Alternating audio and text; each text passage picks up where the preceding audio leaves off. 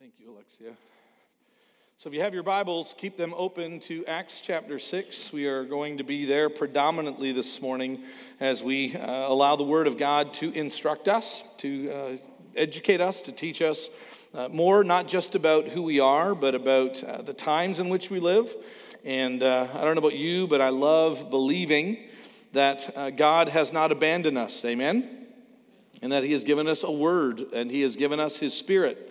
And so this morning, we are definitely going to need those reminders that God has not abandoned us and that He has given us His Word and He has given us His Spirit, because we are dealing with one of those texts in the Bible that speaks very truthfully or honestly about the church and the church's history.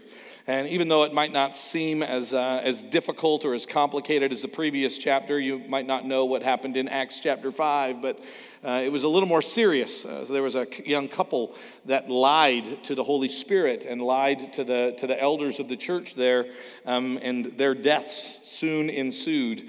And so there are some very honest conversations that Luke records in the book of Acts, which just has to remind us that we are here this morning to deal with the truth. And I don't know how you deal with the truth. I mean, truth is one of those things where we might think that we want to hear it. We might kind of in some theoretical sense believe that we want to hear it. But when the truth becomes known to us, sometimes it can become so painful or so difficult, I'd rather you not tell me. I'd rather not know. I've always found it both astonishing when people will say, yeah, I'm really afraid to go to the doctor because I think something is wrong. You're afraid to go to the doctor because you think something is wrong. No, it's interesting. Wouldn't it be the other way around? Wouldn't it be, I need to go to the doctor because I think something is wrong? I don't know what your policy was, but at times I would ask my children to see their cell phone, and I would say, can I see it? Because I'm the one that paid for it, and I'm the parent in the home. Can I see your cell phone? And then I would just quickly look at their history. And I want to know. Well, but what if there was something that was inappropriate on it? No, I totally get that. But then wouldn't you want to know? Wouldn't you want to know? And the answer is, if we're all brutally honest, I don't know if I'd want to know. There is a comfort, I think, that you and I find in not knowing the truth, not having to deal with the difficulty, not having to deal with the pain. Strange as it might sound, it's easier for us in much of our life to not have to deal with the truth in our relationships, in our society. I'd rather not know. But when it comes to the Bible, actually, it doesn't work that way. One of the things that I find most beautiful, most authenticating about the Bible is that the writers of the Scriptures seem to have no problem or difficulty relating the truth about individuals or collections of individuals, right, communities. It has no problem speaking the truth about who they are. And not just the negative side, but the fact that life is a series of consecutive, good, and faithful acts that also has within it a series, sometimes of consecutive, faithless acts. And such is life. The last 2 weeks, as we focus on Pentecost, as we focus on the coming of the church, the birth of the church, I think it is good for us to celebrate that after Peter is done preaching, 3,000 people come to faith. And we applaud that. Isn't that great? The church at its best. And last week, Zane reminded us that, yes, here's another example of the church being the church. And it's this wonderful and healthy and growing group of individuals. And then all of a sudden, you get Acts chapter 5, and it's like the brakes hit. In Acts chapter 6, we see another series of problems and difficulties. And I really am grateful for the fact that the writers of the Bible don't try to hide what I'm just going to refer to this morning as life from us. But it says this is it. I teach a men's Bible study on Tuesdays. We're going through the book of Romans, which loves to speak a lot about how we are saved by faith and how it speaks very, very clearly about how everyone needs to believe in Jesus and the hope that we actually have. And in the middle of one of our just discussions near the end of our time last week, one of the people in our group made this comment, and he was, I think, in a sense, like speaking for all of us. He said, I guess I thought when the Holy Spirit would come and the Holy Spirit would dwell in us, I guess, you could see the pause, right? I guess I thought it would just be, easier. And I know exactly what he's saying. I guess I thought it would be easier too. And sometimes it is, but in many times it's not. And the Bible speaks about that. The Bible speaks very honestly about our human experience, except it always has God over it. It always speaks very honestly and truthfully about the good and the bad and the middle that we experience. And then it also speaks, and I think this is important, it speaks redemptively about how we move forward. So I get this question a lot, and I think it's just fair I'm just going to say it in front of all of you. I get this question a lot. Hey, how is the church doing?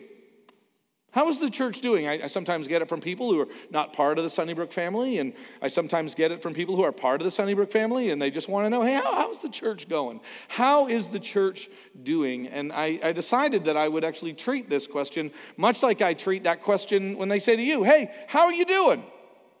I want to speak. I know you probably don't have 30 minutes to hear how I'm doing, but I want to speak honestly about this. And so I will often pause, not because I'm afraid to tell you how I'm doing, but I want to be able to give you an answer. I think you're asking genuinely. I want to be able to give an answer that is not just truthful, but that is trying to evaluate things than just the last 5 minutes of my life. Because sometimes when I get asked that question, how are you doing? And if the last 5 minutes have been bad, I'm doing terrible. Never mind the fact that I've been doing well for a really long time. The last 5 minutes have been absolutely terrible, and I'm doing terrible. I think it's good for us to sit back and to look at our lives or to look at our lives collectively and to ask the question, hey, how are we doing? And so here's kind of how I've always wanted to talk about it. How is the church doing? On the one hand, I think I could say, man, we're thriving. We're doing really, really well. Now, what's interesting is that when I make that statement, I don't know if I'm actually speaking for all of us, but I am actually speaking for some of us. This is a question that's been asked a lot over the last year and a half. Hey, how's the church doing?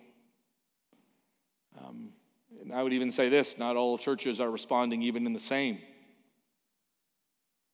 And even when I make that statement, man, the church is thriving, you're going, I don't know if I'm thriving. I hear that. I promise I'll get to you in a moment. But I think it is good for us to realize that there are a lot of moments, Acts 2 moments, Acts 3 moments. We've had a lot of people come to faith in the last number of weeks. We've had a lot of baptisms. It's been really genuinely exciting. I'm hearing people talk about being able to be with one another again and to have more face-to-face interaction. I'm hearing about parents and families that are connecting at a whole new level and are responding now to faith in a whole new level. And in reality, there are a lot of people within our fellowship that are really doing really well. And I think it's good for us to be aware of that. Hey, how are you doing? And if I'm going to be honest, I'm going to say, kind of getting by. I thought you said you were thriving. Oh, no, some of us are, but honestly, some are just getting by. And now you're going, okay, now you're speaking to me, brother. Now, amen. We never get the amens on the getting bys, do we? We're thriving. Amen. We're getting by. Uh-huh. Yeah, that's me. Getting by. I don't know. It's not terrible. It's not good. I'm still trying to figure things out. I'm reflective. I'm not a verbal processor. And so honestly, I can think of a number of difficult things that I've gone through recently or we've gone through recently. And yet the Lord is faithful and the Lord is good. And I really want to be responsive to that. And so how am I doing? I'm getting by. I don't mean that on the negative side. I'm not just trying to, kind of get a C as you're grading me. I'm not just trying to pay part to the meaty part of the curve. I'm just being very, very honest. I wouldn't say that everything is awesome and I wouldn't say that everything is terrible. it's one of the most interesting part of life is sometimes it is just so daily, right? Is that your term? And I would even say, and I think it's important for us to realize it, that you do know this book, which moves on roughly from cover to cover, spans about 1,500 years. And therefore, most of life is daily. 1,500 years, cover to cover. Most of life is daily. I know it sounds like or seems like that every other day Abraham is offering his son Isaac on an altar. But most of the time, it's just watching sheep. It's just daily. How's the church doing? Honestly, the church is getting by. I don't mean that positively or negatively. I mean that truthfully. That's where she's at. And then I like to say this when people ask how the church is doing, they can probably see where I'm going, right? Like you get the next one. How's the church doing? We're struggling. We're struggling. Who's struggling? And sometimes it's leadership, and sometimes it's because of the circumstances that are happening around us. But no, there's a real struggle that's going on around us. I'm having some conversations with individuals, and they're struggling individually with where they believe society is moving corporately. And they're deeply concerned about where we're going. And it really doesn't matter if I go, hey, but just good news, the majority of people are doing really, really well. You want to be able to rejoice with them, but it's hard. I mean, news or experiences that you've heard this week. And I'm really struggling with my faith right now. And sometimes that happens individually, and I would even say with certain circumstances, it can even happen to us corporately. And therefore, I think it's just appropriate for us that as we read the scriptures and as we look at both individuals and communities of faith, that we realize that with the snippet that we look at, right? Like Alexia helped us with 7 verses. 7 verses. This is it's literally like a snapshot. And imagine if someone took like a snapshot of your week and then tried to say, is this what your week was like? No, that was just my birthday party. The whole week wasn't that, I promise you. Take another snapshot. Yeah, no, that was just breakfast on Tuesday. Yeah, it was a lot more going on than just breakfast on Tuesday. So we literally get these snapshots, these insights into it. And then what you need, what we actually have, is a photo album, a collection of snapshots that helps us see not just an individual moment of an individual or a community of faith, but a collection of them. And therefore, I want you to see this, that as the church is probably in a constant state of thriving, getting by, and struggling, individually and corporately, that what the Bible makes very, very clear from the beginning to the end is that in the midst of all of this, all of our thriving and all of our getting by and all of our struggles happen under the guidance, under the support, and under the strength of the Holy Spirit. And that's what we need to remember. So what we actually see in this text is not a problem to be solved, but we actually see that as the church is choosing and moving and what it looks like for faithfulness for them today, that they're not alone.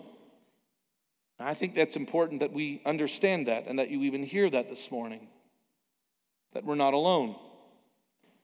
That for those of us who are thriving, we're not there alone. You didn't get here by yourself. This is not by your own doing. This is not by your own ingenuity or your own hard work, but you are here under the constant guidance, support, and strength of the Holy Spirit.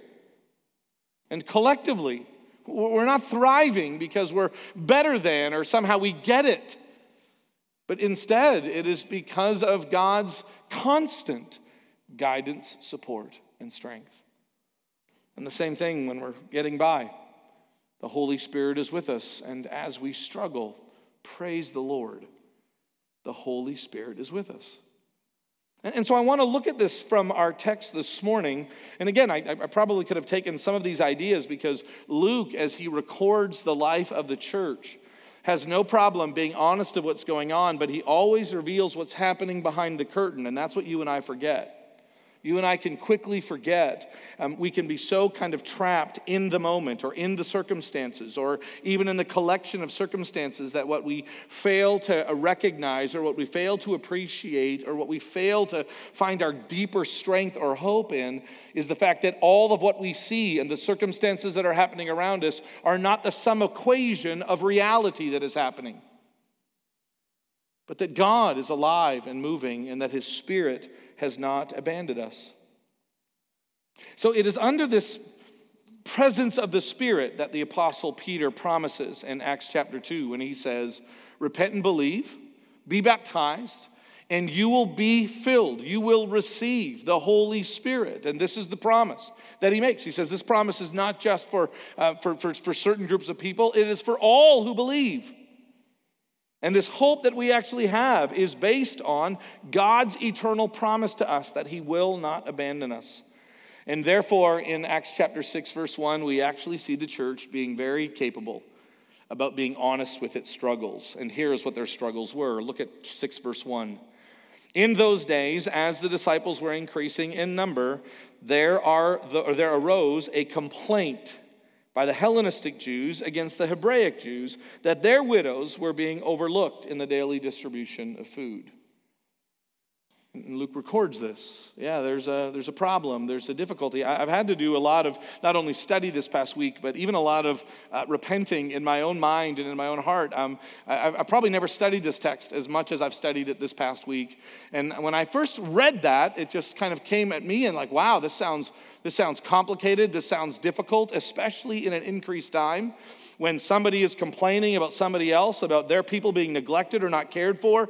We live in this highly politicized and controversial time. And when I looked at that, I just kind of read it through my own filter and went, wow, like that just screams of favoritism. And it just screams of, and then I began to study it and I began to realize, it might be a little more natural than you want to think. First of all, Hellenized Jews, Hellenistic Jews. Helen is kind of the name of a famous Greek woman, and she actually had, kind of in her lineage, a gentleman by the name of Alexander. And Alexander the Great was someone who wanted to, as he would conquer the world, he definitely wanted everybody to be Greek like him. And that is known as the process of Hellenization, to make something Greek, in terms of culture, including language. And so roughly 300 years before the time of Christ, Alexander the Great conquered almost then the entire known civilized world, and he literally made them all Greek, and particularly Greek-speaking. And a number of those Jews who adopted, maybe not Greek culture, but the Greek language, most likely did not live in Palestine at the time. And so they lived far away. They were maybe from the exile, still living far east of Jerusalem in Babylon. They lived maybe where Paul is from, in Asia Minor. And so the common language of commerce and business was Greek. And so they were Jewish, but they spoke Greek. And then you have Hebraic Jews. Hebraic Jews are those that most likely actually lived in Palestine, where the language that was spoken, not just the culture that was lived, was Hebrew, more likely a dialect of Hebrew known as Aramaic. And so they spoke that way. Paul refers to himself as a Hebraic Jew when he describes himself in Philippians chapter 3, when he actually says that I am a Hebrew of Hebrews. That's a way of saying I spoke Hebrew. That is my first language. And so the controversy here is not one set of people, the Greeks versus the Jews, or a Jew versus a Gentile. No. Luke's going to describe that struggle and that difficulty in future chapters. That's not what's happening here. But literally we have a group of people, most likely from away. Have you ever heard that phrase, from away?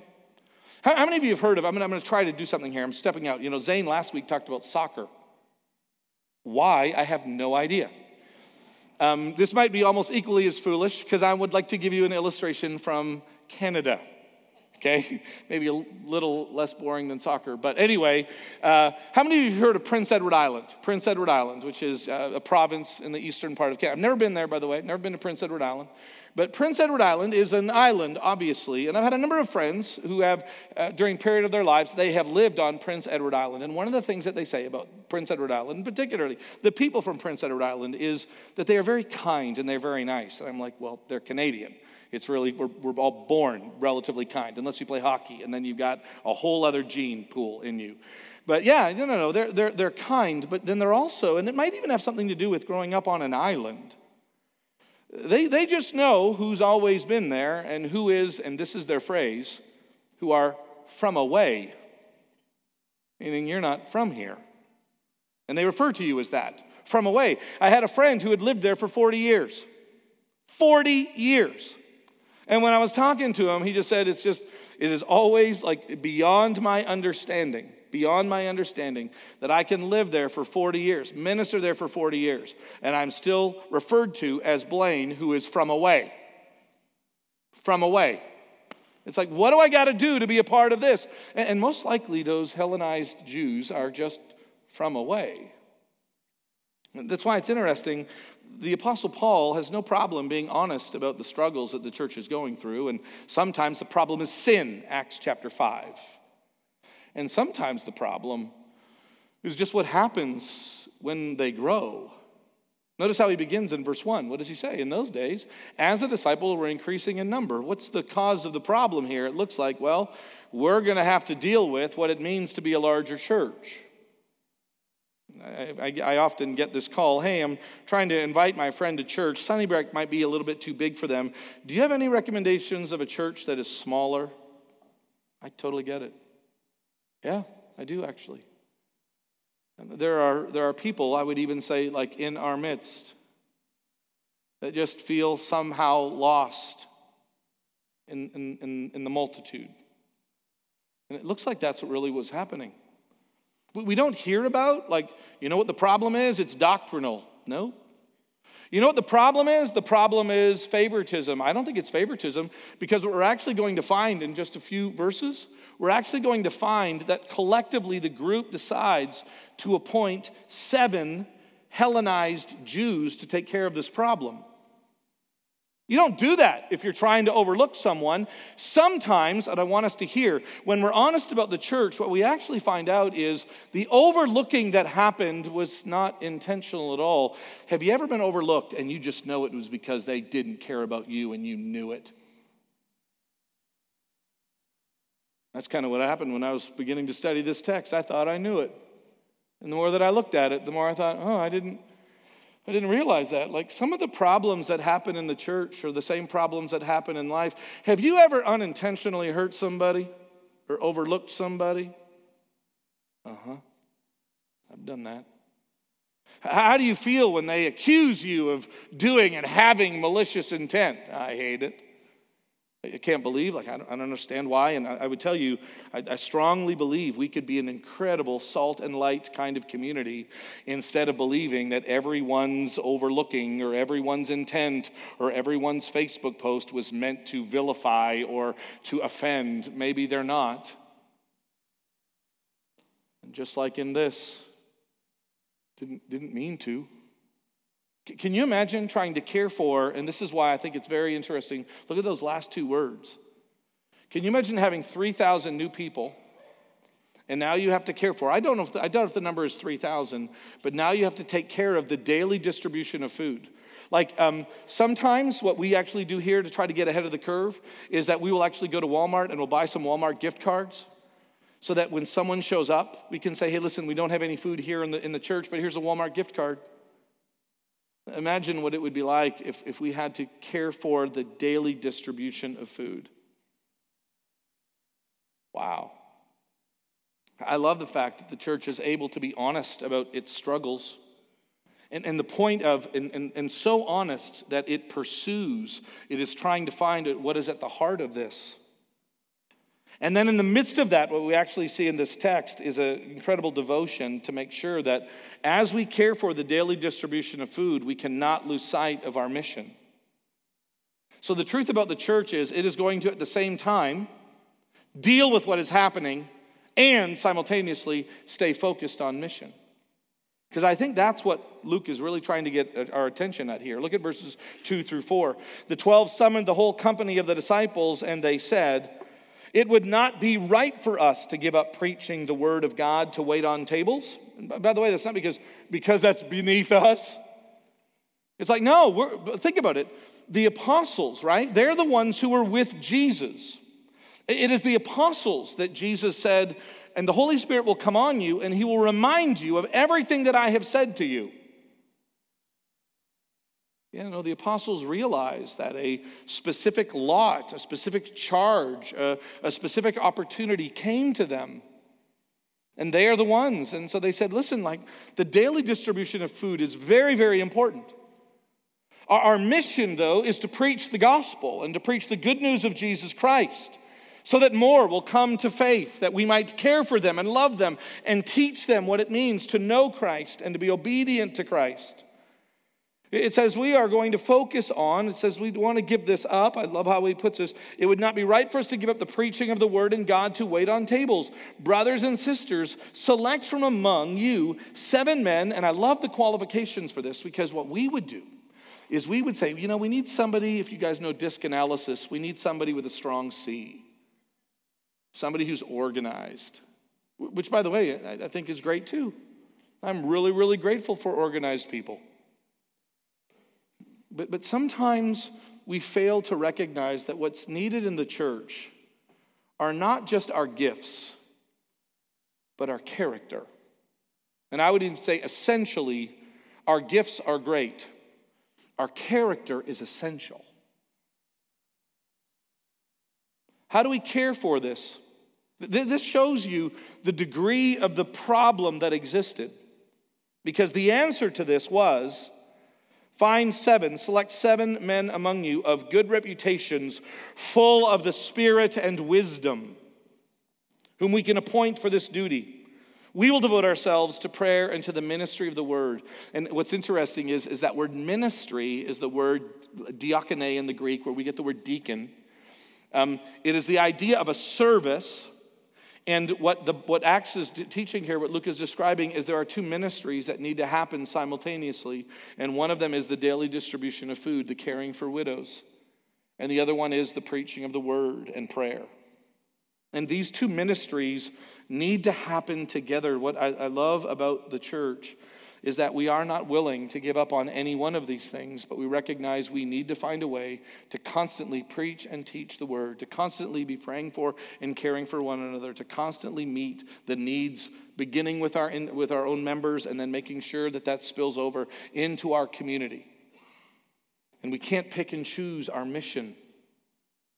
So the disciples, who became the apostles, basically said, no, because of what the Holy Spirit has enabled, we are going to be honest about the problem. And I love this. I learned this principle a number of years ago. Throw people at problems. Throw good people. And I don't mean throw, by the way. I don't mean it like that, by the way. But I just mean have good people deal with the problems, because ordinarily we just try to think about solving a problem and we think about principles. And principles are helpful, but in the end, it's the people.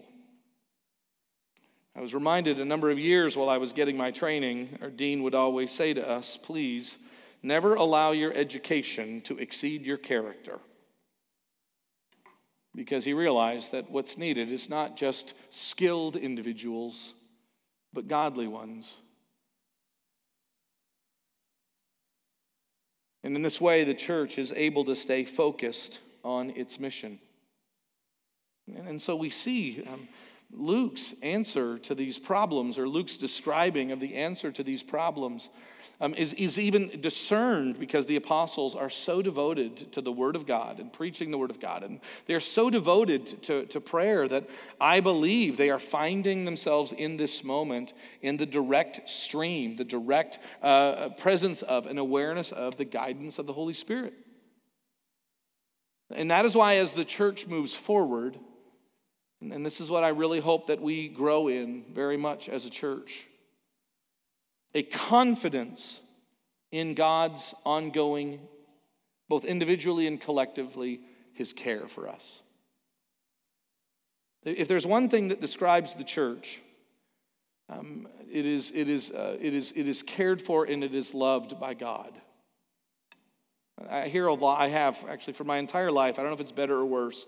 I know a lot of people that have given up on the church. Do you know someone who's given up on the church? Yeah, I know a lot of people that have given up on the church. God never has. God never will. That says something to me, by the way. It says something to me that the Lord will never give up on his people. They will never give up on his own. I love to ask people that are going through difficulties and they're dealing with their family and they're dealing with their kids. And then they say this about their kids, but the one thing that I'll never do with my kid is what? What will you never do with your kid? Give up on them. Yeah, that's how God feels about the church. And he never gives up on them. Whether it's a matter of sin, whether it's a matter of they're just getting by, whether they're doing great, the Lord never abandons his own. It's that final little tag along that we have in Matthew chapter 28. Jesus says, here's what you got to go do. And then at the very end he says, and I will be with you to the end. Look at how Luke describes this as it closes. This proposal, that's how you know, like there's not a lot of, there's less tension in this text than I thought there was. Sure, there's a problem, but there's less tension. Not only do they select 7 Hellenized Jews to answer this problem, they are absolutely overjoyed with this. This proposal pleased the whole company. And so they chose Stephen, a man full of faith and of the Holy Spirit, and Philip, and Prochorus, and Nicanor, and Timon, and Parmenas, and Nicholas, a convert from Antioch. And they stand before the apostles who prayed and laid their hands on them. They ordained them for this ministry. And then Luke gives this summarizing statement. And so the word of God spread. The disciples in Jerusalem increased greatly in number, and a large group of priests became obedient to the faith. And all of that is not because of a really neat management style. It wasn't because, wow, that's what good leadership does. Well, if you're talking about God, then the answer is yes. This is not about a series of principles, as much as it is just recognizing that the church is much like your family. Sometimes it's doing great, and sometimes it's just getting by, and sometimes it struggles. The church is a lot like your family. That we have difficulties and struggles, and most every family has a black sheep, and the church has those too, and we don't give up on them. The church is very much like, I keep saying that. Let me change it. No. The church is your family. And therefore, may we not be guilty of what I think happens in that verse 1, where there is an overlooking of people. I just couldn't help but think, and I want us to just kind of close with this idea. I think there have been a lot of overlooking that has happened over the last year. That as you and I began to try to make sure that we care for our own, which is not necessarily a bad thing. I always remind people, my wife knows exactly how many places to set at our table. It's not like she's mad and doesn't want anybody else in the neighborhood to not stop by, but she usually kind of knows, we set the table for this many. A lot of our overlooking is not intentional. A lot of our overlooking is like, I did not know there was a need. As we move forward, it might not be a bad idea to just take a look around at this room and to realize that we're not the only ones in the room. Like, what a good opportunity for us to realize, wow, there are other believers who are in different situations and circumstances, and how can I honor God and honor them by reaching out and caring for them? How can I recognize that the mission of preaching the word and praying for people has to function all alongside caring for those who are around me? I would just say this. When the truth begins to sink in that we are not on our own and we are not left alone, then we can really be the church. And may we do so faithfully. Let's pray. God, we thank you for this word, for the truth spoken therein, and we pray, Father, for continued growth and strength. We ask you, Father, to lead, guide, and direct us. We ask you to see beyond ourselves. We ask you to remind us of your presence and your purpose. Father, may we truly love the church as family. May we speak of her as we speak of our own.